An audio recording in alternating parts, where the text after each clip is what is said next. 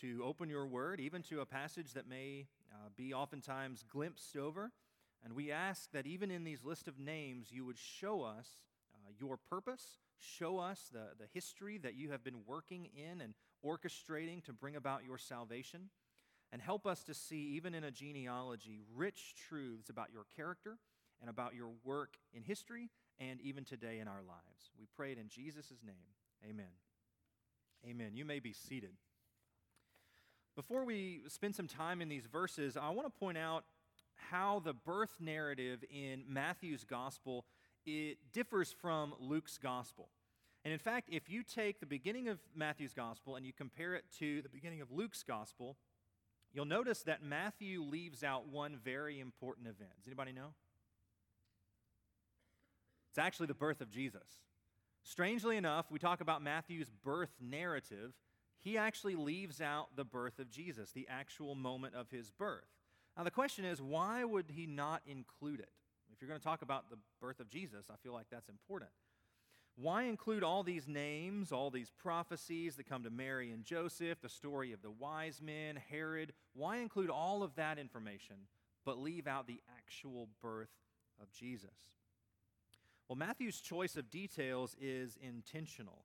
He includes information that fits his purpose.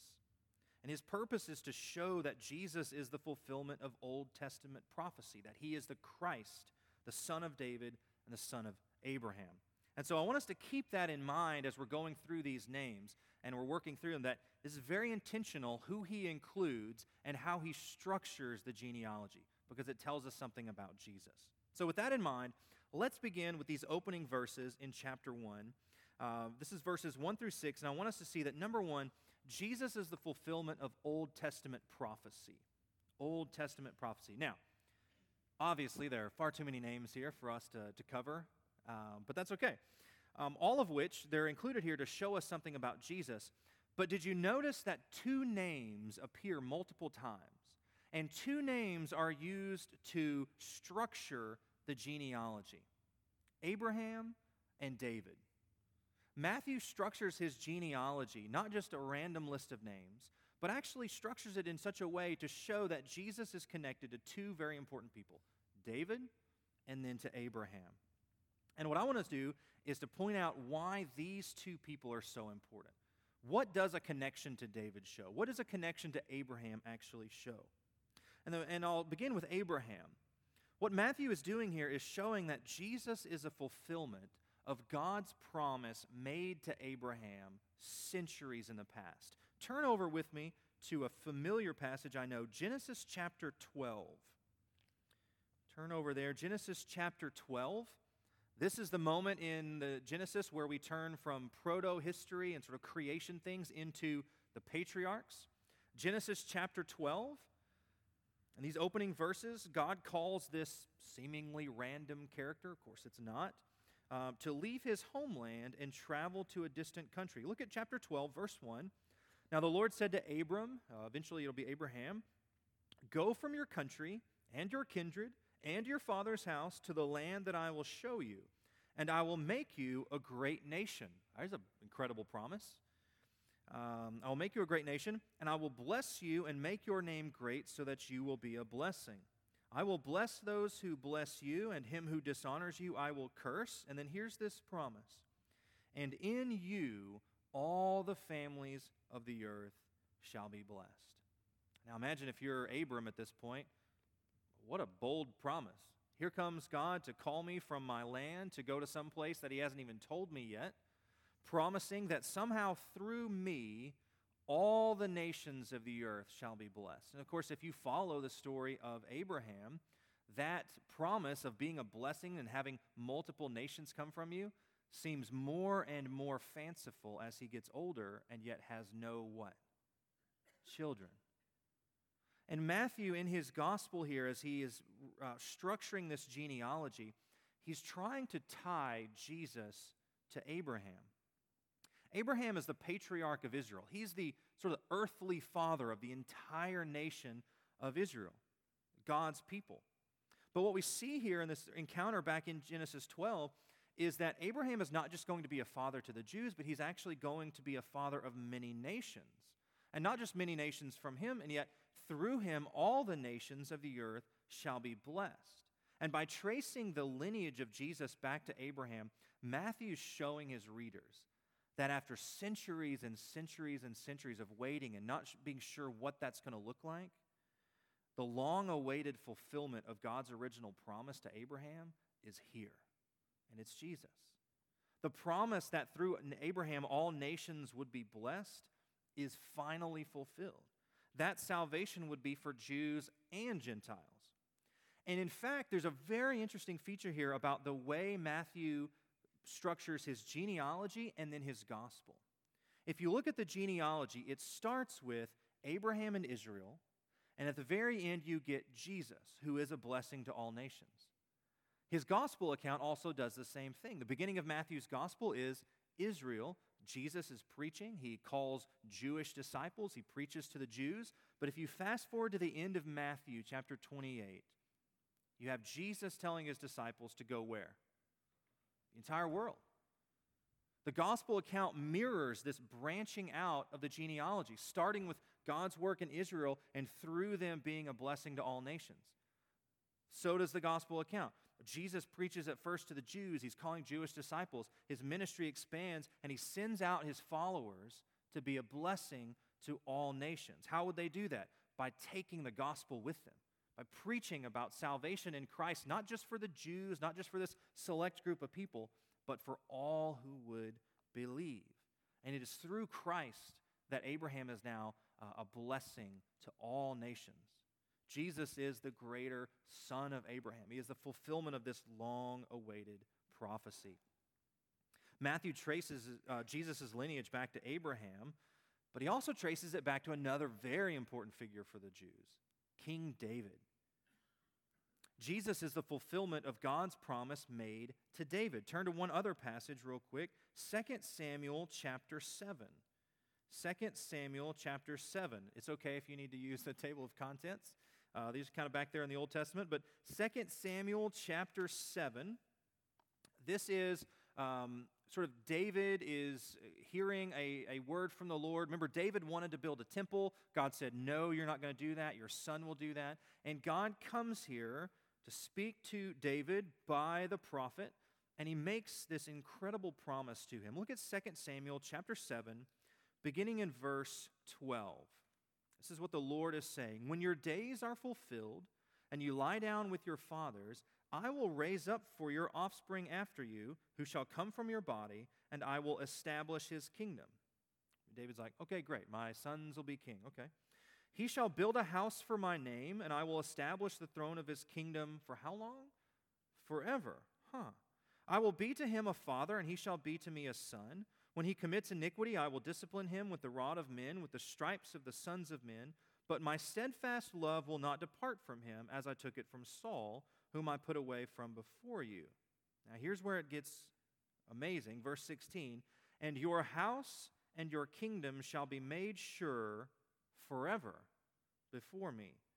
Your throne shall be established forever. God promises David that his offspring shall have an everlasting kingdom, that his throne would be established forever. Now, how in the world could that be? I mean, the greatest kings live a handful of decades. The most powerful kingdoms rise and fall. How do you have a kingdom that's everlasting? How do you have a king who is everlasting? David would need an offspring greater than any of the kings we read about in the Old Testament. Even the kings who, they were right, they were good, they were righteous, they led the people, even them, they died and they were buried. David would need a greater offspring. And by tracing the lineage of Jesus, back over in Matthew chapter 1, by tracing the lineage of Jesus to King David, Matthew is showing that Jesus is the true King of the Jews. But he's not just the next in line. He's not just the next guy who got voted on. He is the greater King of the Jews. He is a son through royal lineage. Later in chapter 2, when the wise men come to Herod and they tell him, we're here, we're searching for the King of the Jews. And Herod, of course, is a little upset by that and says, where can I find this person? The wise men recount a prophecy from Micah chapter 2. This is Matthew chapter 2, verses 5. They told him, in Bethlehem of Judea, For so it is written by the prophet, and you, O Bethlehem, in the land of Judah, are by no means least among the rulers of Judah, for from you shall come a ruler who will shepherd my people Israel. Jesus is the true king. He is in the lineage of David, and he is the rightful heir to the throne. But he won't be a king like those who came before him. Matthew will show in his gospel, as you read all the way through, that Jesus is a greater king, ruling not over an earthly kingdom, but a heavenly kingdom. And though slain by death, he will actually rise triumphant over death to rule his kingdom forever. And what that means for us as believers today is that our hope should never be in an earthly king or president or an earthly kingdom. Because no matter how good they are, no matter how well they lead us, they come and they go. And no matter how powerful an empire or a kingdom or a country is, they all come and go. Our hope as believers ought to be in an eternal kingdom ruled by an eternal king, the true king, the Son of God, and our great Savior. Matthew structures his genealogy to show his readers, guys, this person born in a manger, very uninspiring birth, very uninspiring family. If you trace it back, this is actually the fulfillment of a prophecy and a promise made to Abraham 1,000 years ago. This is a fulfillment of a promise made to David. This is the king, and he is here. And as we look at this list of names, the question you may be having, and the question I had, is, what do I do with this name? Like this list of names. What do I do with that? Because we want to come to the Scripture and learn and read, and then we want to apply. We want to ask the question of, how do I live now for Jesus knowing this? And so I want to give you just a few points of application. An old mentor of mine used to call them walking points. A couple of walking points to take with you as you think about what we're learning so far. Number one is that God's promises can be trusted. Hopefully you have some trustworthy friends and family. Hopefully we all do. But even the most trustworthy people, we make promises and agreements, and we drop the ball sometimes. Even in our best days, it's like, look, I'll be there for the meeting, and then your car won't start. I'll be there for this event, and then you wake up sick as a dog. I'll be there for that. I'll make it on time for this, and it's a flat tire, it's a car wreck, it's a whatever, or it's just, sorry, I forgot. We make promises, and we don't keep them. But when you look through the lineage of Jesus here, and I would encourage you on your own time, look up every single one of these names. Look up in the Old Testament, see what God was doing. What we find here is a truth that God's promises can be trusted. Even when everybody else lets us down, even when every other authority and figure we look to lets us down, a lot of promises made, few kept, God's promises can be trusted. And what that means for us then is as we begin to look forward in the New Testament, we think about promises like God is going to forgive us of our sins. He promises to make us new. He promises to never leave us or forsake us. He promises to make a home in heaven for us. He promises to come back and get us. If God's promises can be trusted based on what we know from the past, as recounted here in the genealogy, then that means God's promises can now be trusted in the future. We don't find in the genealogy of Jesus sort of reading through the names and suddenly a gap because God had an off day. No. Generation after generation, story after story, person after person, God fulfills his promises, and he does not let us down. And so as we move forward, regardless of how long it takes Jesus to come back, regardless of how wonderful life is or how terrible life is, we can know that God's promises can be trusted. Number two, we can know that God's timeline might not match our timeline. Anyone ever felt like you wish God would come to you for your opinion? Because you've got a fantastic plan. You got it laid out, you got the timeline, you know the people, and it's for some reason God doesn't come to us and ask, hey, what do you think I should do? You read this timeline or this genealogy here, you read through the Old Testament, and you can see time and time again that God's timeline just doesn't match ours. All throughout the Old Testament, people are waiting. They're waiting for the Messiah. Century after century, they're waiting for the Messiah. And I think back then there were people just like today who say, oh, look at the news. It's close. He's coming. We're getting closer. And yet time goes by and people die, and generations come and go. Our timeline does not often match God's timeline. In fact, I've pretty well learned that whatever I think the timeline will be, that's what it won't be. What's God going to do? Well, I can tell you what he won't do because this is what I want him to do. But he does something that's better. And I want to point out that just because his timeline does not match ours does not mean that somehow God is unfaithful or unloving or forgetful or distant or any of those things that we would want to put on him because things aren't happening the way we want to. God works in his timeline, and we have to remember, though it is painful sometimes, that his timeline is better than anything I could come up with. And it is ultimately for what will be to his glory and actually to our good as well. And so, as time doesn't seem to match what we want it to be, the takeaway from a genealogy like this is that his timeline might not match ours, but it's better. And then number 3, we see in this genealogy what I call a heritage of waiting. A heritage of waiting. We don't like to wait here in America. I, myself included, we don't like to wait. But you see in this long line of names a heritage of waiting, people who waited. I'm sure you're familiar with Hebrews chapter 11. We call that the Hall of Faith. All these great faith figures from the Old Testament who waited on the Lord. And the writer goes through all the sort of big names, celebrities, and all these people who served God.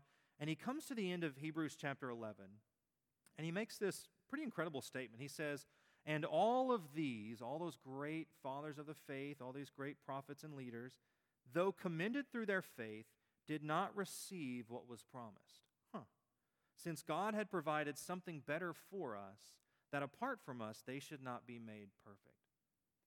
Read the Old Testament, read Hebrews chapter 11. You see all these people who waited for the Lord. Just incredible demonstration of faith, of trust, of waiting. And then remind yourself that not a single one of them saw the fulfillment. Not a single one of them saw Jesus born. They all waited. They waited for century after century, waiting. They had glimpses of what God was going to do, but they didn't see it. Now, does that mean that God was somehow unfaithful? Certainly not. We have seen the fulfillment, Jesus being born, the coming Messiah. God waiting does not somehow mean that God is forgetful or disingenuous. Because not only do we have a record of those who waited, we have a record of the fulfillment. And we will see, and this is something that is amazing, we will see one day when we get to heaven, we will talk to people like Abraham or Jacob or David or Hezekiah or all these great Old Testament figures, and we'll say, hey, what was it like waiting? What was it like getting little pieces of what God was going to do but not seeing the full picture? What was it like? And I have a feeling they might ask us, what was it like knowing? What was it like to live knowing the fulfillment of God's promises, the coming of the Messiah? Some of you may be here this morning and you're waiting. You've been waiting on the Lord for a long time. Maybe you're waiting on the salvation of a loved one. Maybe it's a child who's gone astray and you've prayed for year after year, decade after decade, asking the Lord to save them, but no answer yet. Maybe you've been praying year after year, God, heal this sickness that I have. Take away this burden that I have, year after year, and you've yet to see an answer.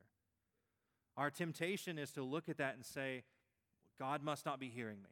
God must have forgotten my troubles. God must have forgotten what he was planning to do with me. But that's not the case. And if you're here this morning and you're waiting and it feels like you've been waiting for a long time, I just want to encourage you not to give up. And I know that's easier said than done, but the lesson we see from this long line of people is that we should not stop trusting in the Lord. The lesson from a genealogy is that a delay from our perspective in no way undermines God's faithfulness in the end. Let's go back in history and talk to some of these Old Testament characters. I bet you'd hear something like, man, it just seems like God's never going to answer. It just seems like God's never going to send the Messiah. And yet we fast forward and we find that actually he does. Right on time, right on schedule. And so a delay from our perspective in no way undermines God's faithfulness in the end. Like the Old Testament saints, we await our long-expected Jesus. Let me read for you this, a hymn that we sing. And Charles Wesley writes this hymn, and he pairs together two waitings. There are elements in here of waiting for the first coming of Jesus, what it was like to be the Old Testament saints longing for his coming, and then what it's like to be us as New Testament believers waiting for his return. He says, "Come thou long-expected Jesus, born to set thy people free." We're in bondage. Come free us. From our fears and sin, release us. Let us find our rest in thee. Israel's strength and consolation, hope of all the earth thou art. How could he be the hope of all the earth? He would come to bring salvation to all who would believe. Dear desire of every nation, joy of every longing heart. Come thou mighty humble Savior, God incarnate as a child. Wow. Laying aside divine behavior, frailness taking, meek and mild. Here we wait in expectation, now from heaven to earth descend. That's both comings. From thy sweet celestial station, come to be our loving friend. He came the first time, and we wait for him to come the second time. Born thy people to deliver, born a child and yet a king, born to reign in us forever, now thy gracious kingdom bring. Now we're thinking second coming. We're longing for him to bring his kingdom. By thine own eternal Spirit, rule in all our hearts alone. By thine all-sufficient merit, raise us to thy glorious throne. When's the last time you prayed for Jesus to come back? When's the last time you looked out on the world, or you just looked at your own life and said, Lord Jesus, come today. Fix this mess. Fix what is broken. Right what is wrong. Make just what is unjust. We, like the Old Testament saints before us, we find ourselves in a situation where we have to wait. And the lineage of Jesus here, this list of names, it shows us that as time goes by and we may think God is waiting too long, a delay, in our perspective, in no way undermines God's faithfulness. He always proves faithful in the end. If you remember, our main idea is that Jesus is the fulfillment of Old Testament prophecy, which we've seen, but he's also the fulfillment of God's plan of salvation. Look at Matthew chapter 1 again. He begins in verse 1, the book of the genealogy of Jesus Christ, the son of David, the son of Abraham. Look down at verse 15. I'll jump in there. Eliud, the father of Eleazar, and Eleazar, the father of Matthan, and Matthan, the father of Jacob, and Jacob, the father of Joseph, the husband of Mary, of whom Jesus was born, get this, who is called Christ. Names of people and titles of people oftentimes tell us a lot about that person. You know, if you meet somebody like a lady who's named Peace or Hope or Grace, I just assume they're going to be very gracious and hopeful and kind. Now, sometimes they don't live up to that, but you'd expect that. You meet a guy who's named Alexander, and I think, yeah, that's like a strong, conquer-the-world name. Or you think about titles. If someone is the president of something, I figure, well, they're probably very strong, very powerful, direct, organized, all those characteristics. They're the director of something. They're a commander. Those names and titles tend to tell us a little bit about someone. And it's the same case here in Matthew. Matthew bookends his genealogy. I hope you saw this. If not, I'll point it out. In verse 1 and verse 16, he bookends his genealogy with a name and a title. Matthew chapter 1, the book of the genealogy of who? Jesus Christ. Matthew chapter 1, verse 16, Jacob the father of Joseph, the husband of Mary, of whom Jesus was born, who is called Christ. Taken together, the name and the title communicate one central truth about this baby who is to be born. He is the fulfillment of God's plan of salvation. He is the fulfillment. Now, let me just point this out. Sometimes people don't know. Christ is not his last name. Okay? It's not the Christ family. Mary Christ, Joseph Christ, none of that. It's Jesus is his name, Christ is his title. And Matthew includes both of those here. And so let me just point out, he says his name will be Jesus. Dr. David read for us from Matthew chapter 1, verse 21. The angel says she'll bear a son, and you shall call his name Jesus. Why? for he shall save his people from his sins. Jesus means the Lord saves, or the Lord is salvation. The very name of Jesus, every time you talk to him, every time you talk about him or you mention him, his very name is a constant reminder that God saves his people. His name is a constant reminder. But in addition to his name, he has this title. He will be the Christ. Christ is the Greek form of the Hebrew Messiah. Both of them simply mean the anointed one. Now, this has all sorts of Old Testament imagery. Kings, when they were chosen, they would be pulled out from everybody else, set apart. They would be anointed with oil, pour the oil on them as a sign of having been set apart for a specific purpose. Matthew says that Jesus is the Messiah, that he has been set apart for a unique purpose. We actually get that in the life of Jesus. Later in Matthew chapter 16, remember Peter, they're all sitting around, who is this Jesus character? Peter gets it right, says, "You are the Christ, the Son of the living God." And right after that, in Matthew 16, verse 21, Matthew records for us, "From that time, Jesus began to show his disciples that he must go to Jerusalem and suffer many things from the elders and chief priests and scribes, and be killed, and on the third day be raised." Jesus knew exactly what his purpose was. He was the Christ. He was the Messiah. He was the anointed one who would save his people. The entire reason he comes is for this purpose of being the Savior. His followers, they recognize that. John chapter 1, verse 29. John the Baptist is out with his people. Jesus walks up. Do you remember what John says? He says, "Behold, the Lamb of God who takes away the sin of the world." They knew, here is this man, seemingly insignificant from a podunk town and an unknown family, and yet he is actually the anointed one. When you think of Advent or Christmas, what kind of words come to your mind? What kind of thoughts come to your mind? Maybe it's presents or eating too much food, things like that. Maybe you're more spiritual and you think like God's love, forgiveness, the incarnation, fulfillment of prophecy. Does anybody have in your mind, when you think about Advent or Christmas, the word destruction? Try that next time people say, "Hey, what's your favorite thing about Christmas?" Be like, "Destruction." And you'd be like, "No, I don't mean like the presents after they've been played with. I don't mean the dinner table." Destruction. In 1 John chapter 3, John makes this incredible statement. He says, "Whoever makes a practice of sinning is of the devil, for the devil has been sinning from the beginning." We think, okay, fair enough.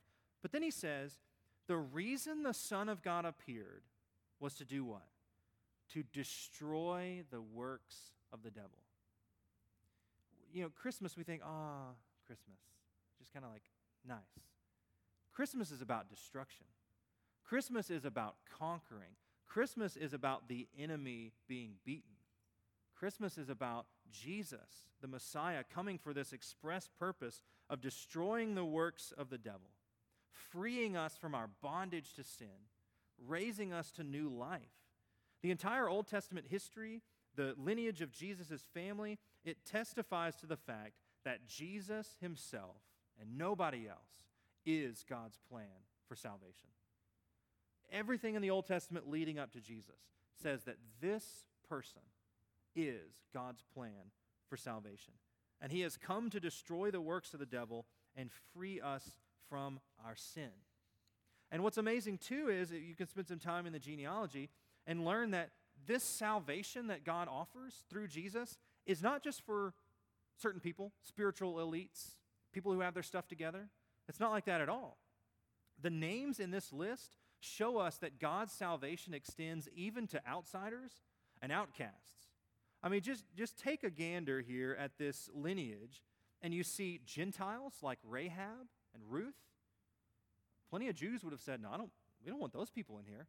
Those people are way too sinful. They are outside of the covenant. They could never be saved." And yet, not only do you find them, they're not on the back row, like God's like, "All right, fine, there's a few extra seats, you all come in." No. They're in the lineage of Jesus. These people that the Jews would have said, "No, you guys are too much, too far, too sinful." They're in the lineage. And then you look through the lineage as well, and you see generations of sinful people. And I don't mean to, shed light, what's the word I'm looking for? I don't mean to downplay people's family problems. Because all of us, I'm sure at some point, have some history in our family that we probably don't want to talk about. Trauma and abuse, or just generations of sin and brokenness. But you look at this genealogy and you think your family's got problems. Look at Jesus' family. Read through this list of names and you find liars, cheats, murderers, adulterers, idolaters.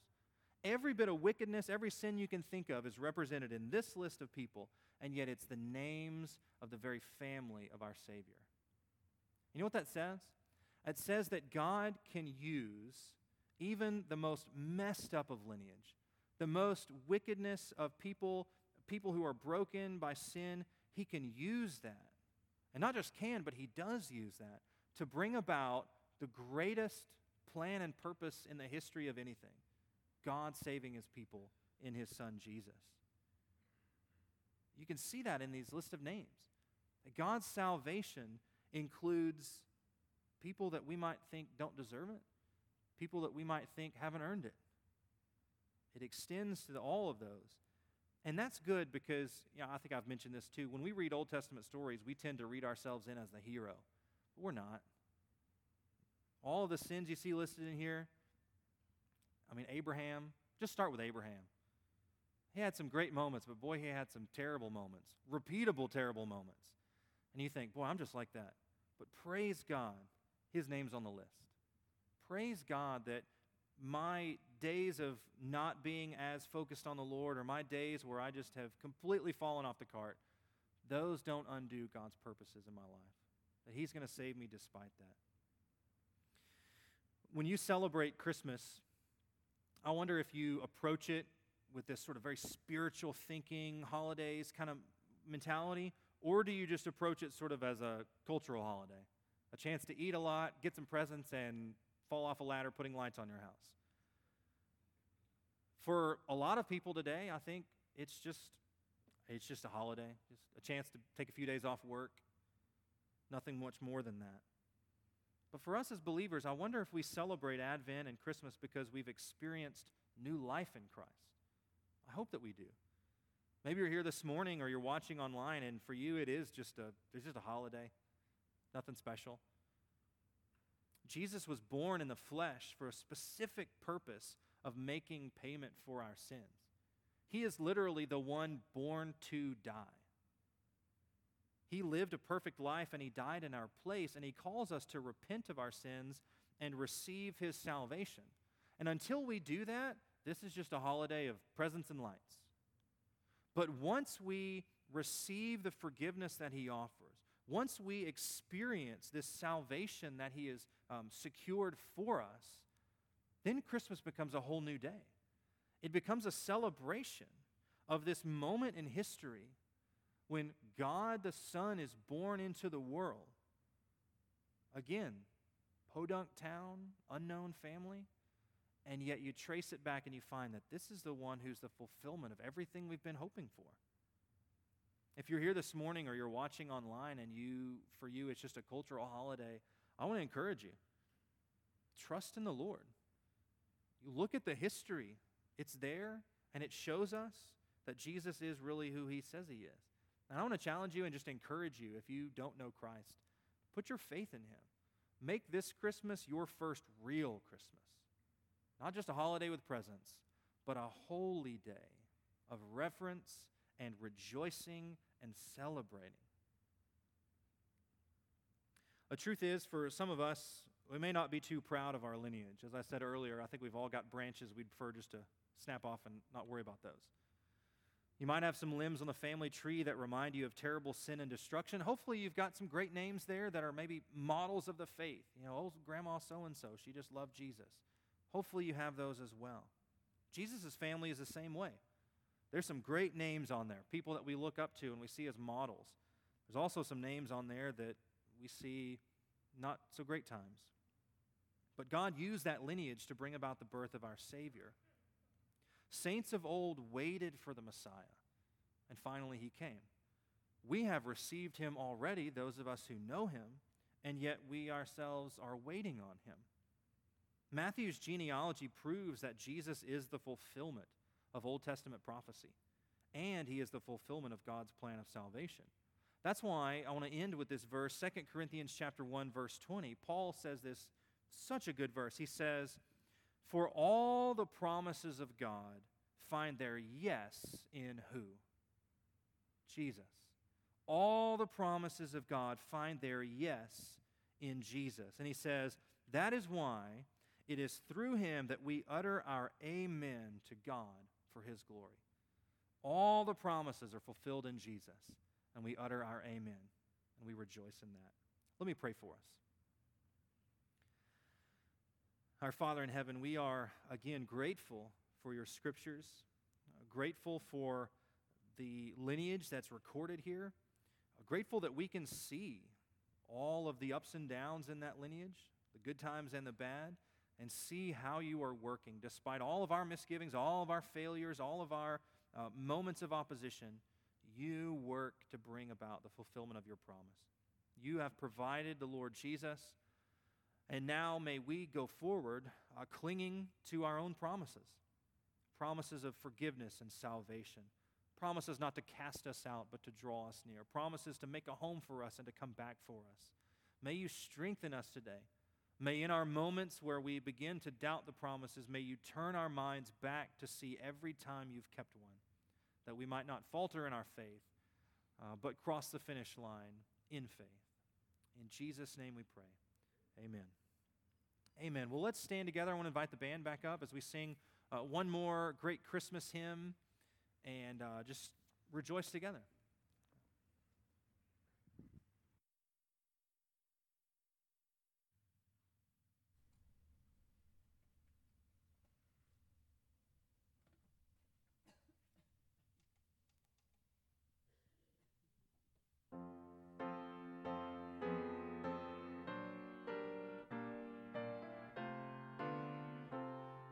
Sing O Little Town of Bethlehem.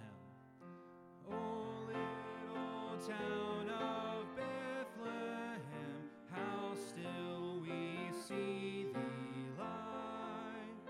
Above thy deep and dreamless sleep, the silent stars go by. Yet in thy dark street shineth the everlasting light. The hopes and fears of all the years are met in thee tonight. For Christ is born of Mary and gathered all above. While mortals sleep, the angels keep their watch of wandering love. O morning stars together proclaim the holy birth, and praises sing to God the King, and peace to men on earth. How silently the wondrous gift is given. So God imparts to human hearts the blessings of his hand. No ear may hear his coming, but in this world of sin, where meek souls will receive him still, the dear Christ enters in.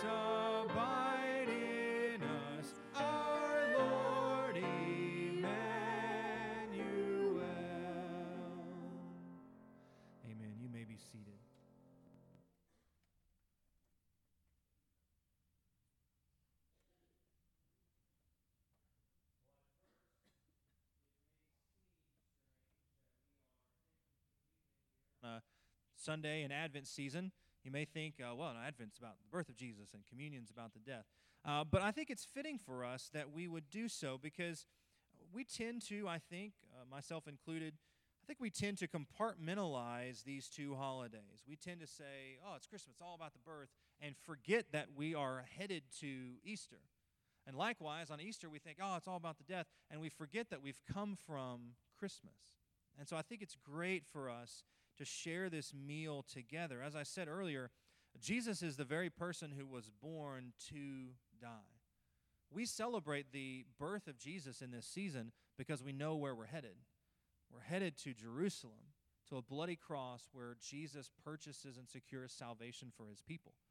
And so as we take this meal today, I think it's so fitting that in one part of our mind we're thinking it's glorious that Christ is born. On the other side we're thinking it's glorious that he's born because he's coming to pay for our sins. Let me read for us what Paul recounts here in 1 Corinthians chapter 11. He says, "For I received from the Lord what I also delivered to you, that the Lord Jesus, on the night when he was betrayed, took bread, and when he had given thanks, he broke it and said, 'This is my body which is for you. Do this in remembrance of me.'"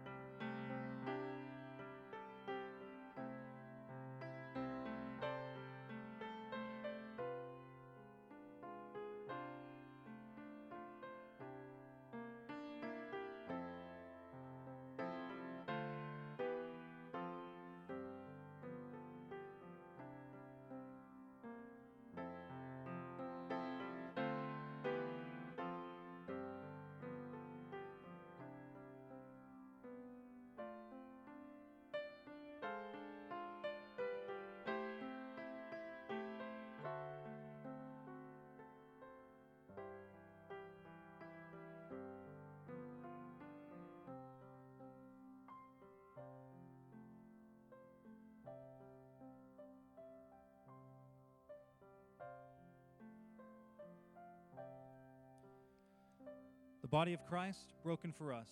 Do this in remembrance of him.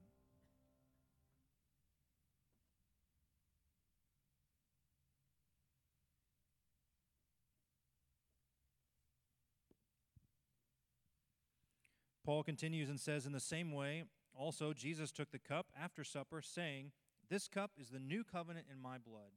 Do this as often as you drink it in remembrance of me.'"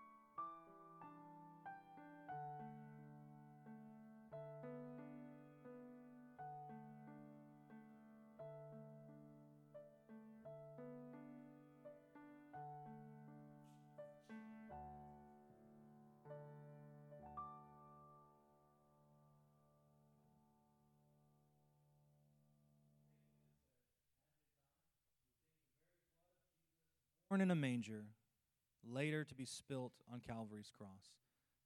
Paul says, do this in remembrance of Christ. And every time we do it, we proclaim the Lord's death until he comes. Let's do this in remembrance.